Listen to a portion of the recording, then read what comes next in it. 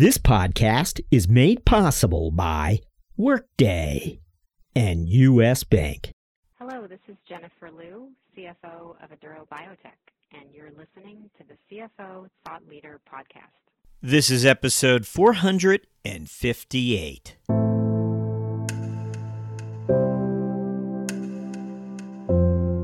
The first one is that we did introduce the strategy and capital allocation framework to our investors 3 years ago, and it was a 4-year program. And so we need to deliver on that fourth year of the program and deliver on the program in total. Made a lot of good progress. We feel very good about that. But if we stop now, that would not be good. That would be failure. So we need to finish up delivering on that, and then we have to decide, how we're going to think about things on a going forward basis.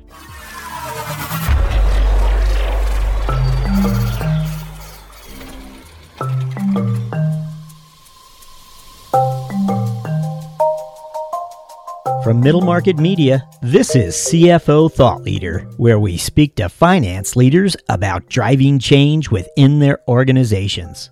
On today's show, we speak to Tony Tripeny, CFO of Corning Incorporated, the specialty glass and ceramics manufacturer that is today widely known as a leader not only when it comes to manufacturing innovative technologies, but also inside the realm of large-scale change management. Tony explains why finance leaders must have a vision of what change looks like. We begin after these words from our sponsor.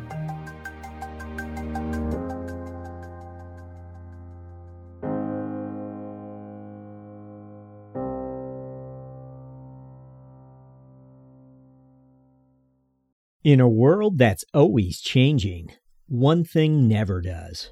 Your need to adapt. Your need to evolve. Your need to grow. That's why we built Workday, a single finance, HR, and planning system that can change as your needs change and evolve as the world evolves. To learn how Workday is helping mid-size organizations embrace the future with confidence, visit us at workday.com.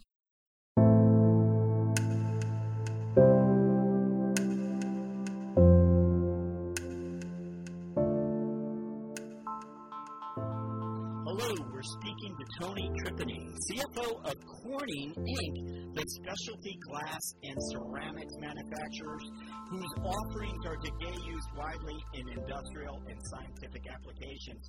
Tony, welcome. Thank you. It's great to be here.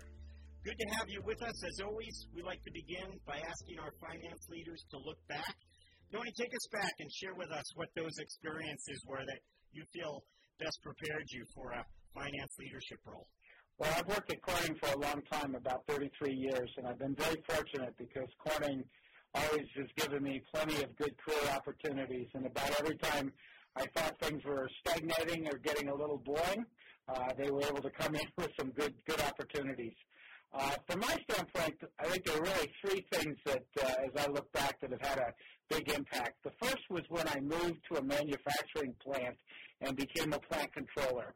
And in that role, I was the lead finance person in that facility that we were operating in. It was about a $60 million business.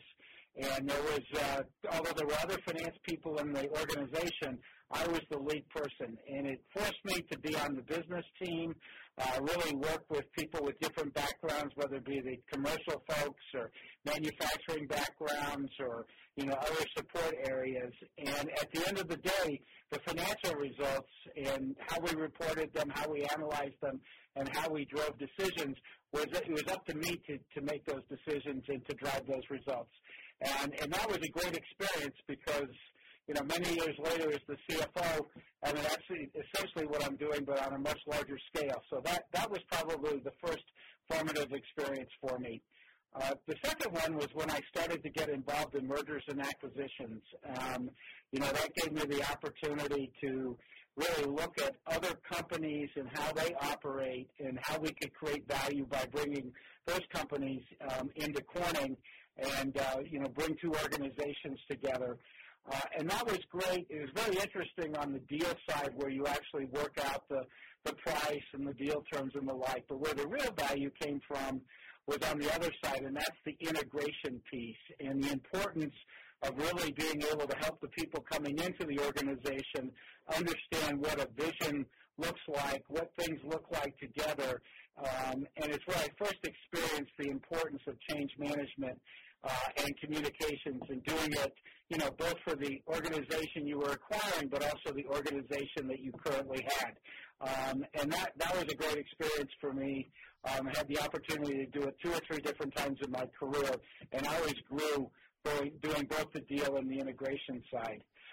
And then the last item was about 15 years ago when I had a chance to come to our corporate offices in Corning, New York, and became the corporate controller, because that really gave me a chance to step back and look how a very large organization, we're over $11 billion in sales this year, governs the governance organizations, how the board works, how interactions with investors work, how the different businesses work together. I mean, how it all comes together. And when you work in a business unit or you work in a division, it's very hard to get that perspective of the total corporation. So that was very critical to me and gave me lots of experiences. I did that for about 10 years and really prepared me well to be the CFO. One of the things I would like to touch on here, and you said it early on, you said there were perhaps moments of boredoms or questions in your mind, what's next, and then something would happen and it would re-energize your feelings about the role over time. And what I'm curious about is executives like yourself who've been able to build their career, their entire career, largely in one company. When you look around and you see the other executives at Corning that have stayed as you have, what do they have in common? What is it that you think career builders like yourself who are able to do it in one company have in common?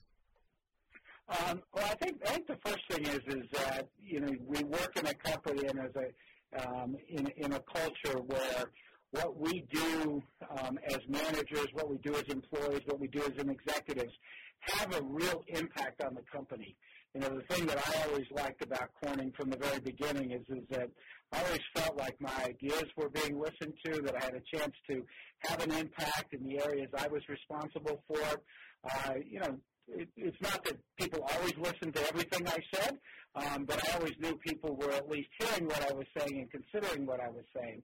And I think that's very important. I think the second thing is that Corning is involved in a lot of great technologies, brings a lot of interesting innovations to the marketplace. So there's kind of a bigger purpose on what we do as a company, and that definitely energizes you. And then, the final area is there's just really, a lot of tremendous people who work at Corning, and you get a lot of energy and, a lot of excitement from the people you work with. So when you bring that all together, our leadership team has a lot of seniority here. It's not that headhunters don't call and that you don't get sometimes tempted to leave, but I think it's the overall culture that Corning has that makes a big difference. Turn back the clock to 2015, and you step in that office really for the first time. You've seen so many other leaders hold that position, and all along you're shaping your own vision for that role. What would you tell us? What kind of job do you want to create for yourself as you entered that office? Well, I think the important thing was to be able to step back, and our CEO, Wendell Weeks, helped me do this as I was preparing for this role, and step back and think about, what did I want to accomplish over the first 3 or 4 years in this job? And what did I want to be different after 3 or 4 years than when I went into the role? A lot of times when you're the internal candidate that moves into a role, there's a sense that, well, that must mean you don't want any change. You're satisfied with the status quo. Because if you were satisfied with the status quo, you might go outside to hire somebody. But in fact, if you do it right and you have a vision for what you want to change, and the fact that you're an insider just makes the change a lot easier to manage and a lot easier to direct. So I spent a lot of time with my leadership team in the first couple of months in the role, really defining what we wanted to be and what we wanted to accomplish. And it had a lot about a journey to becoming world-class. And we had a pretty specific definition of what that meant in terms of our effectiveness as a finance function and our efficiency, or how much the finance function cost. And we really described a vision of what we wanted to look like in 3 or 4 years, where we were providing deeper and more timely insights to our business partners. We were, managing our talent across the board more effectively. We were developing people more effectively, and we were leveraging our productivity and information technology systems in a way that not only reduced costs, but more importantly, created bandwidth for us to provide a lot more value-added work. And in that process, we defined 7 very specific streams of work that we wanted to accomplish. We assigned leaders to each one of those that work. We talked a lot about what we wanted to accomplish in the first 100 days, the first year, the first 3 years, and we got very focused on that. And I think the challenge you always have, of course, is that there's a lot of day-to-day business that's going on at the same time. And so you need to set up the infrastructure in place that not only you get the day-to-day business done, but you make sure that the things you want to accomplish over time actually get accomplished. And, we got together 3 months into it and did a pretty, day-long review. We met weekly as a staff, focused on what we wanted to accomplish. We got in some outside help in a couple of areas where we weren't the experts to get ourselves launched in the right way. And, I just had a 3-year review with my boss a couple of months ago, and while we're not done, we're not at world class. I don't know if you ever get there. We've made a tremendous amount of progress in that 3-year period, and it was really, driven a lot by defining it well up front, putting the resources up front, understanding what success looks like, and then making sure that gets communicated across our whole organization. You touched on so much there. There was people development. There was new ways of managing, new leaders assigned. Would you say that you reorganized finance? Is that too strong a word, or how would you characterize it? I think we reorganized a lot of the senior leadership team. A lot of, what we were doing previously was working well. In fact, defining what is, working well that you don't want to change is just as important on the things that you want to change. And, one thing that we pride ourselves in finance is being good business partners. And, we always felt like pretty much everywhere in the company we have a seat at the table at the important decisions.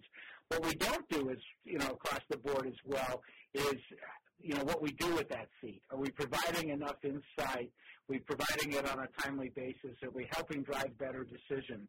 And so some of the day-to-day activities and the organizations we didn't change, but what we did was reorganize more at the senior levels to make sure that there was sufficient focus on delivering insights, that there was sufficient resources to, take a different look at problems. We've actually formed a group that does a lot of analytical modeling and the like, and some of the bigger problems a business faces, people will come to that group and we'll be able to bring them in and help solve their problems and look at problems in a different way. So a lot of it was more at the senior levels and how we approach things than it was deeper into the organization. All right, we might want to touch on that analytical modeling group again with you, but would just like to ask you about Corning's offerings today. And for some of us, it's always surprising to learn the role Corning has played in certain technologies, particularly the last 10 years. It might come as a surprise to some to learn all of what Corning's been up to. Can you give us, and I know this is hard to do, but give us a snapshot of those offerings and why it's driving such innovation in so many different businesses today? Yeah, sure. I mean, we are the best in the world in 3 core technologies, 4 manufacturing and engineering platforms, and 5 market access platforms. And those technologies are glass science, ceramic science, and optical physics. And these capabilities are interrelated and reinforcing, and it provides us with just real world-class capabilities that we apply in lots of different ways. A couple of examples of that. We invented fiber optics in the early 70s, and we've been in the leader in fiber optics since that period of time. Our fiber optic business, optical communications business, is currently our largest business, and it's growing very rapidly, and it's what's driving cloud computing, and it's also what's driving improvements in wireless communications, like with 4G and 5G wireless, for example. And so, it's a great area of very significant growth for the company. And our second areas are in our display technologies. I mean, every LCD display, whether it's in your TV, it's in your portable computer, it's on your monitor, it's on your cell phone. I mean, Corning was involved from the very beginning with that glass science and those optical physics to make that possible. We're a market leader in that, and it's a very nice growth market for us. The bigger the TVs, the better for Corning, and we've really developed the technology to make that happen. The other, area that's very similar, also using similar types of technologies, is what we do in specialty materials and mobile consumer electronics with Gorilla Glass. We invented Gorilla Glass 11 years ago. We're on our 6th generation of Gorilla Glass. Over 6 billion devices covered with that. That's the protective cover on every cell phone and every tablet. Been a great product for us. Environmental technology, ceramics is one area. We invented the inside of catalytic converters in the 70s, and we've continued to drive that business. We're really one of 2 companies that supply all the catalytic converters around the world, and as pollution requirements become more stringent, it's our technology that's making that possible. And then the final area is really in our life sciences area, where we provide a lot of products that we invented a long time ago and continue to develop, and we're in the process of introducing some new pharmaceutical packaging materials that's really going to revolutionize things. And so I think what you hear in all that is us taking our real knowledge and our core technologies and being able to manufacture these items. A lot of companies, they have the research and development but don't do the manufacturing and engineering part, and being able to service our customers in these market access platforms in a very, very deep and long-lasting relationships with those customers. Given all of what's happening at Corning, how are you measuring? How are your lines of sight into the organization keeping pace? And, of course, that relies on what metrics you're looking at. When you go week to week, what is it that you're paying close attention to understand how the company's performing? Well, we told investors and our employees and our board a little over 3 years ago that, our focus was, strong stewardship over our business, that we would be able to generate $26 to $30 billion of cash over a 4-year period, and that we were going to use that cash to invest in our growth and sustained leadership, which we're having a lot of success with, and then we're also going to return a lot of cash to our shareholders. And so our whole reporting systems and our whole management systems is really around making sure that we live up to the commitments that we made to our owners 3 years ago. So there's always a lot of focus on, how are we doing from a business sales standpoint and from a relative profitability standpoint, but also how does that generate into cash flow, both in terms of operating cash flow, and then we invest a lot to do these innovations and grow these businesses. We invest in research and development. We invest in capital spending. So what are we doing in those areas to make sure that we're getting the appropriate returns? Or if we go out and do an acquisition, I mentioned that was critical in the earlier part of my career, and we still do significant acquisitions. Just recently bought part of a business from 3M, and making sure that those returns make a lot of sense. And then, as you said, putting a greater focus on return on invested capital to make sure that the money that we are spending of our shareholders, that we're getting better returns on that. And so, everything that we do from a reporting standpoint and an analytics standpoint is all in support of this greater, commitment that we have in our strategy and capital allocation framework. One of the lines of discussion that we're having now with finance leaders is how non-financial metrics have begun to play a larger role sort of in their metric mix or how they look at the business. Tony, is there a non-financial metric that has played a larger role over the last 3 years in your mind, something that you're paying closer attention to than perhaps you had in the past? Well, candidly, nothing is really coming to mind, directly as far as from a day-to-day standpoint. What I would say is that, a lot of areas, like in sustainability, for example, is an area of greater focus that all companies are working with, and clearly we at Corning are working with it. Although, I think, it's interesting. We get a lot of questions from investors about some of our sustainability and environmental efforts. And, what always strikes us is that we were already doing a lot in this area. What we weren't doing as good is actually communicating it to our investors. So in some cases, we're making improvements in the processes we're doing. But in a lot of cases, we're also just focused on, giving it greater visibility internally, and then making sure that visibility also is available to our shareholders and our other stakeholders. I'm wondering, to try to get some perspective on how the sustainability effort has evolved. Turn back the clock 10 years, this is what the sustainability effort looked like. Compared today, where you have a more senior leader perhaps leading it, there's more organization behind it, or am I wrong? Is there a point of comparison that would sort of underscore the commitment that Corning is making to sustainability? Yeah, I think where the difference may be is that a lot of the sustainability efforts where each of our businesses had efforts, either around using less energy, for example, or, better on, water waste, generating, improving from a, water treatment standpoint and the like. And what we've done is, as these areas have become more important, is put corporate-wide initiatives on them. So global energy management is probably our best example, which probably 10 years ago, it may have been a little bit longer ago than that we put a corporate-wide initiative on that. And we've won, I think, for 5 years in a row, the EPA recognition for our energy management program, and it's really become embedded in every one of our organizations around the world. I mean, the recognition is U.S.-based, but it's really a global program.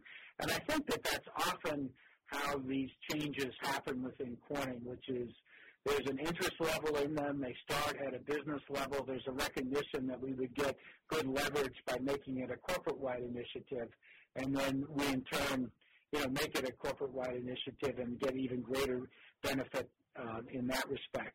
Another area that's been the last couple of years, we've always had a lot of work on our supply chain and contract manufacturers and, making sure that they live up to the same values and standards that Corning uses. But as we've grown and had more contract manufacturers, we realized we'd really benefit from a corporate-wide initiative in this area, and that's what we've implemented over the last 18 months. It's interesting to learn how sustainability has become a more of an important top-of-mind group within Corning. In the finance organization, is there something that the team has stopped doing or, isn't as focused on anymore?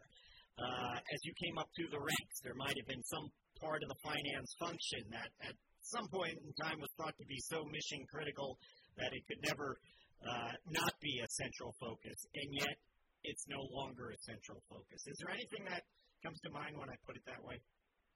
Yes, I think probably the biggest item is that a lot of what is, blocking and tackling in terms of accounting and accounting transactions, we've done a better job at standardizing a lot of that, moving them into shared service centers, putting Six Sigma quality processes around them, and just spending a lot less time on them. It's not that they're not just as important as they've always been.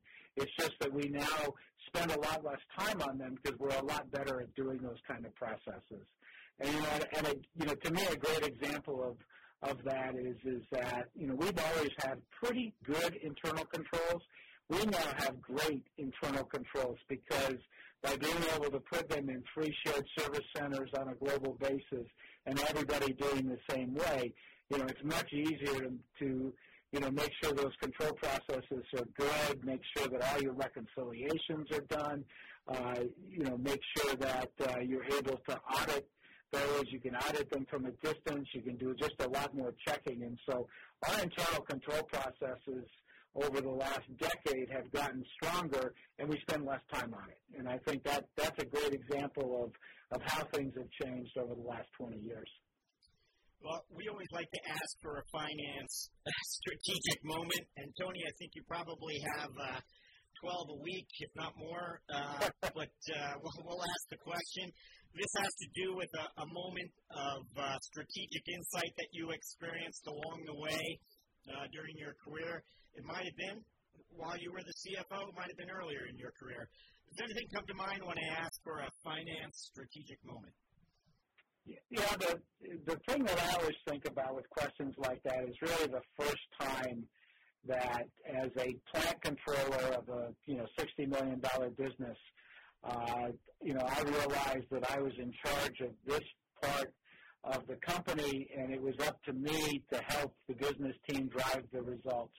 And it was in a case where we went from making money to losing money, and we needed to get back to making money. And we spent, a lot of time and energy, first, understanding what we as a organization wanted to accomplish, understanding, why we were not making money, what had happened over the previous year that stopped us from making money, figuring out, how we were going to respond to it, what things we were going to do differently, and then having a vision that we could share with all the employees to get them around, turning around the organization. This happened, it was a long time ago. This happened in 1989, and by 1991, we had turned around the situation, and we were returning 10% of earnings on our sales as opposed to losing about that amount. So it was a complete turnaround from a business standpoint. But the reason that was a pivotal moment to me is it really showed how finance can drive and lead that type of change, and how you can work with all parts of the organization, whether it be the commercial leaders who had to go out and sell different products and maybe sell them at different price points, the manufacturing leaders that had to reduce costs and come up with better productivity, whether the other, procurement organizations or supply management organizations or IT organizations, all of which we all had to do our jobs differently. And while it was on a relatively small level, it was exactly the skill sets that I needed as I, dealt with bigger issues like this, the collapse of telecom in the early 2000s, and the division I was working in went through exactly the same thing. It was just a bigger business at that point in time. When we went through the Great Recession and I was the corporate controller at Corning, we did exactly the same thing, but it was a bigger organization. And a few years later, when we had some challenges in our display business, same thing, exactly the same sort of skill sets that you had to apply. And it really taught me that, it's not the finance skill sets that matter in those situations. It's the leadership, it's the change management, the communications, the business partnership skills that make the difference and make you a much more effective finance professional. And that's why, really thinking about if we were going to be world-class, how we were going to do a better job in all those areas is really, what we want to accomplish as we move to world-class, over the last few years.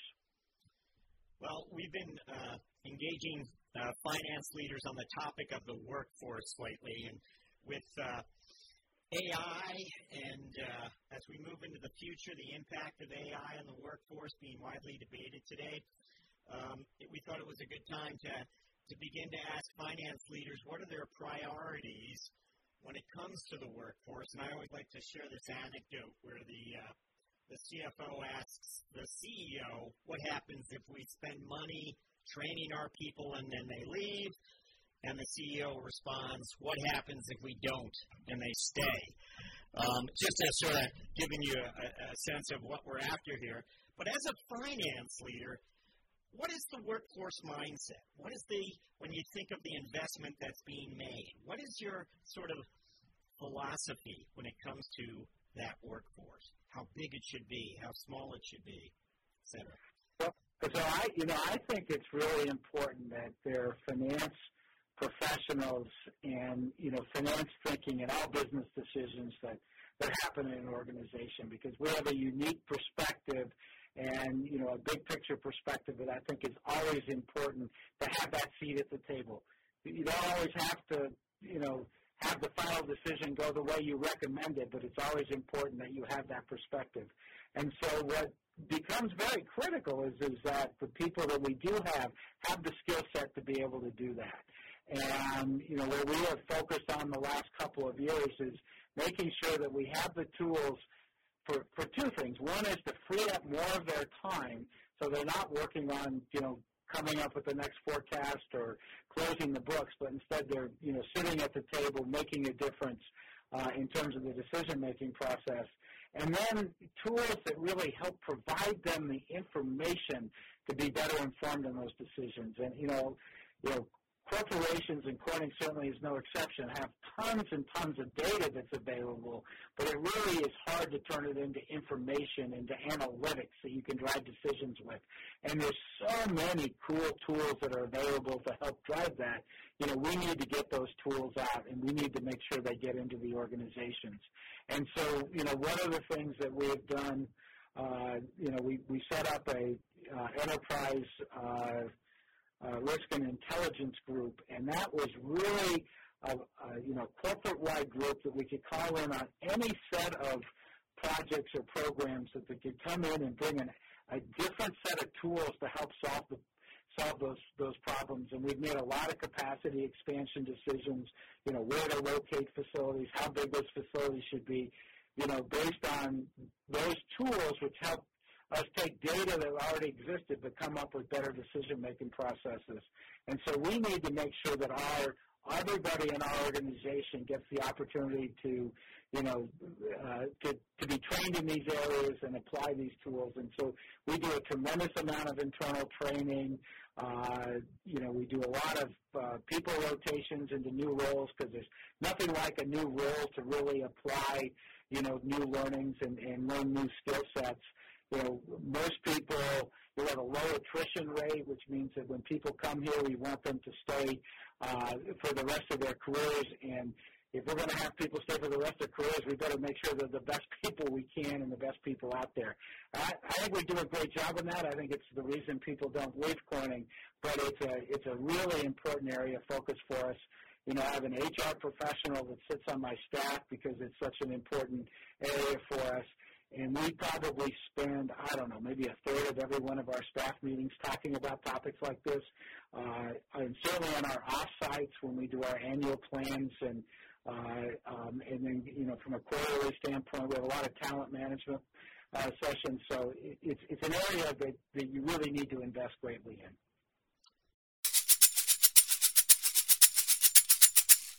We enter the mentoring round with Corning's Tony Tripeny. After this, the business landscape is changing quickly.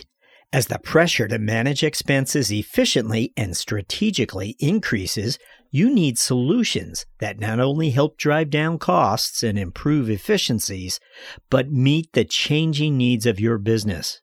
At U.S. Bank, we can help. We'll work with you to uncover your specific payment challenges and bring you proactive and innovative solutions and strategies that help you meet the financial goals of your organization. Our commitment to doing the right thing for our customers has earned us the designation of one of the world's most ethical companies from the Ethisphere Institute for 6 years in a row. To learn more, visit us at usbpayment.com. Yeah, we're going to move to our mentoring round, where I get to ask you several quick questions intended to inspire and mentor future finance leaders. What's one thing that's exciting you about finance and business today? Clearly the role that finance plays in the company and in business today. I think it's business is moving at an ever quick and fast pace. I didn't actually think it could get any faster than it's been over the last 5 years, but in fact it has. And that just really means that finance plays an even greater role in business than we have in the past. And, that gets you juiced up to come into work every day.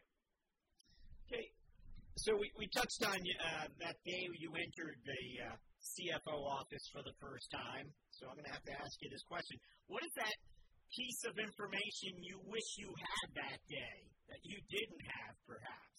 And it sounds like you were very prepared, mentored, in fact, by the CEO, but still, there must have been something you wish someone had told you the day you entered that office and took on all the responsibilities that it brings with it. Well, I think Corning did a great job of developing me to be ready to be the CFO. Not just the CEO mentoring me, but my predecessor did a great job, and he spent a lot of time with me before I became the CFO and then after I became the CFO. And I also have a great staff, which makes a big difference. And I was the corporate controller for a decade, so I thought I had a pretty good handle on everything that was involved in that role. But there's a public aspect to being the CFO that even though I intellectually knew that was true, emotionally it's just different when you're the person being asked the questions and when you're the person going to the conferences or you're the person that's getting, speaking, half the time on the conference calls. And being, well prepared for that, having the right communication skills, all of that, even though I'd had plenty of practice, it just wasn't quite the same as when I became the CFO. And so that's probably the biggest thing that was different than what I expected. Okay, I'm going to go, I'm wondering if you have a memory, Tony, of the first time you just drew that kind of that image of a conference call where you spoke up or had something to include, a piece of information maybe that you were sharing, whether it was with the analyst community or shareholder community or some other stakeholders on a call. And for those who are trying to develop these types of skills in-house, it's like that. It's gradual. It happens over time.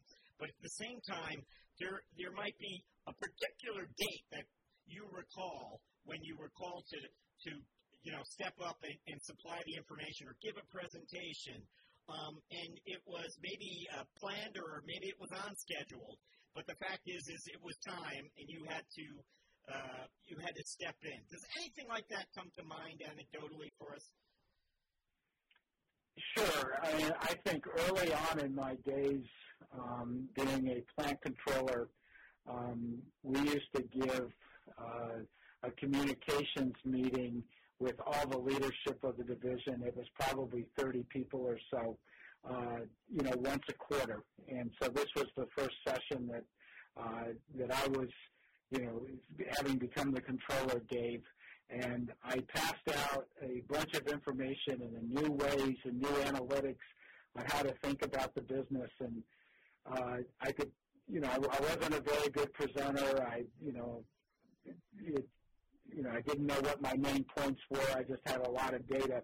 And I remember at the end of the presentation, the person who I worked for got up and said, "Well, that was all very interesting, Tony, but would you pass all the information back in and, we'll come back in another quarter and see what things look like." And the reason I mention that is that up until then, I didn't really appreciate how important communications, being concise, being able to make your key points, to non-finance people, how important that was. All my jobs prior to that data would have worked fine because everybody spoke finance. And now I was in a role where I was the only person that spoke finance, and everybody thought I was speaking a foreign language. So, from that point forward, I always put a lot of focus on getting better at communications. And frankly, I don't think that's a very natural act for people who are driven to the finance profession. I think we like the analytics part of it. I think we like, being involved in things, analyzing things, but we don't necessarily, come naturally the communications piece of that. So I've taken a lot of training in the 30 years since that experience from a communication standpoint to try to get better at that. And, today sometimes I will answer a question for an investor where, you're on the phone or in person, I can tell, that didn't, they didn't quite understand what I was trying to get across. I know how to go back and say it again, but I often think back at least they're not asking me to pull the whole presentation and come back a quarter later. Is there a personal habit that you believe has contributed to your professional success? Well, I think a couple of things. First, I think all finance people work hard, and I'm no exception to that. I have been willing to take on assignments, even those that are outside my comfort zone. I think in the 33 years or so that I've, been working, or 37 years I've been working in total, I've had something like 13 jobs in 6 locations, so I was always willing to take on that next assignment. And a lot of those assignments well out of my comfort zone. When I first got involved in acquisitions, that was not something I thought I would really be interested in doing or be that comfortable with. So, being able to take on new things and be willing to try them was important. And then I was very fortunate. We talked about the communications piece, but I was also very fortunate early in my career to have a supervisor who helped me understand that developing leadership skills was important. And so, I think while I've always been, adequate enough on the technical side of finance, I've tried to distinguish myself by being a little bit, put a little bit more investment in, being a good manager and a good leader, and a little bit more investment in communications and change management. And I think that definitely has helped my career. I sense that leadership and good communication skills, you seem to emphasize that. Am I correct about that? Yeah, I think that is true. And then I think just the whole gambit of change management, which is a little bit different than communications. Communications is a part of it, but, really understanding what the vision for change looks like, working with people on getting them to buy into that vision of change, becoming supportive of that change, and then laying out what needs to get done and leading through that. Communications is a part of that, but there's more than that, and I think the change management aspect of leadership is really important to me too. And just to understand, this what we're speaking of now, this change management, understanding and being a leader, are these skills, I'm going to assume they were used widely when acquisitions, of course, were made, when there were groups of people who had to be acclimated into a larger organization. Was that part of it? That was absolutely part of it. That's actually where I first learned, especially about large-scale change management. And the story I always tell about that. The first acquisition I worked on, and acquisitions are always confidential, so the organization being acquired was surprised, but so was the organization that was doing the acquiring. And a lot of my colleagues just looked at it as, gosh, I can't believe you went out there and got me a lot more work. I was already plenty busy. And it was because we didn't do a good job of explaining how you bring these two organizations together, you're going to be more effective. So we got better at that as we did more acquisitions. And the biggest acquisition I worked on, I was, led the change management effort in that acquisition. And that's where I got professional help to, help me on, developing change management skills. And that has always made a big difference, as other changes come up. That's where I learned a lot of it, but it's definitely a skill set you use, every day. When you asked me about the beginning of being a CFO, a lot of that was just about applying good change management skills across an organization that was actually expecting, Tony's been here a long time, there's not going to be many changes that are going to happen. All right. Well, is there a book you'd recommend, Tony, to aspiring finance leaders? Yeah, there's two. One is called Leading Change, and it's written by John Cotter. It's a Harvard Business Review book. And I think that is the best book I've read to really get the sense of what change management is all about. And then the second is a book called Executive Guide to Financial Management, written by a guy named Dewey Norton. And Dewey happened to be the first boss I had.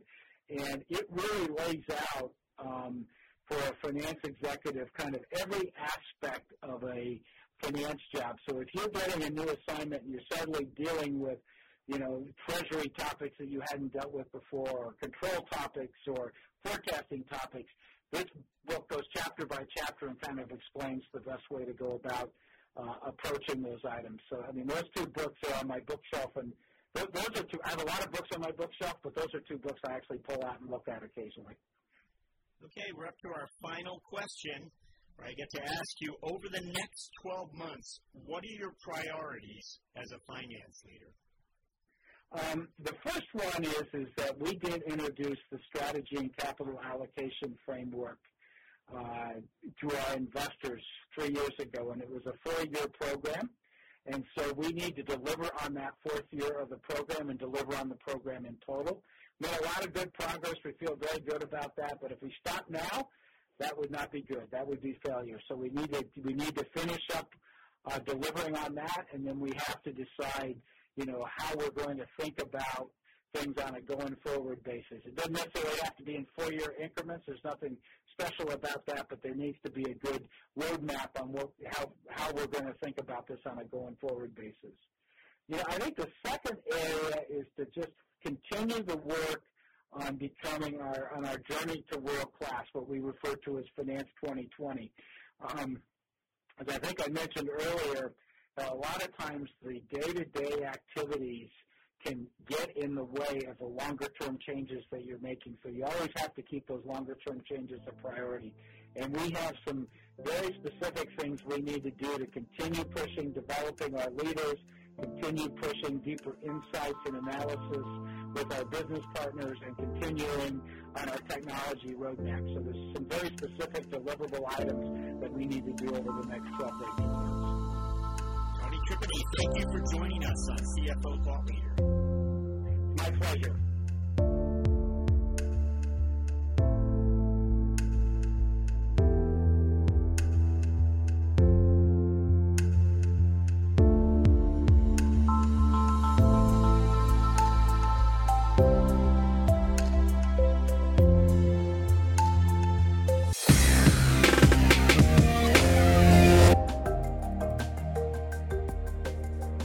Hello, listeners. Do us a favor. Be certain to subscribe to CFO Thought Leader on Apple Podcasts, or if you're an Android user, check us out on Spotify or Google Play. If you like the show, please recommend it to a friend. Oh, and by the way, the CFO Yearbook 2021 print edition debuts on Amazon this quarter, featuring 100 profiles of finance leaders from our 2020 season. Would you like to learn more about our CFO guests? Order the CFO Yearbook 2021. Thank you for supporting our efforts to bring you career journeys of CFOs driving change. We'll be back with another episode very soon. Thank you for listening.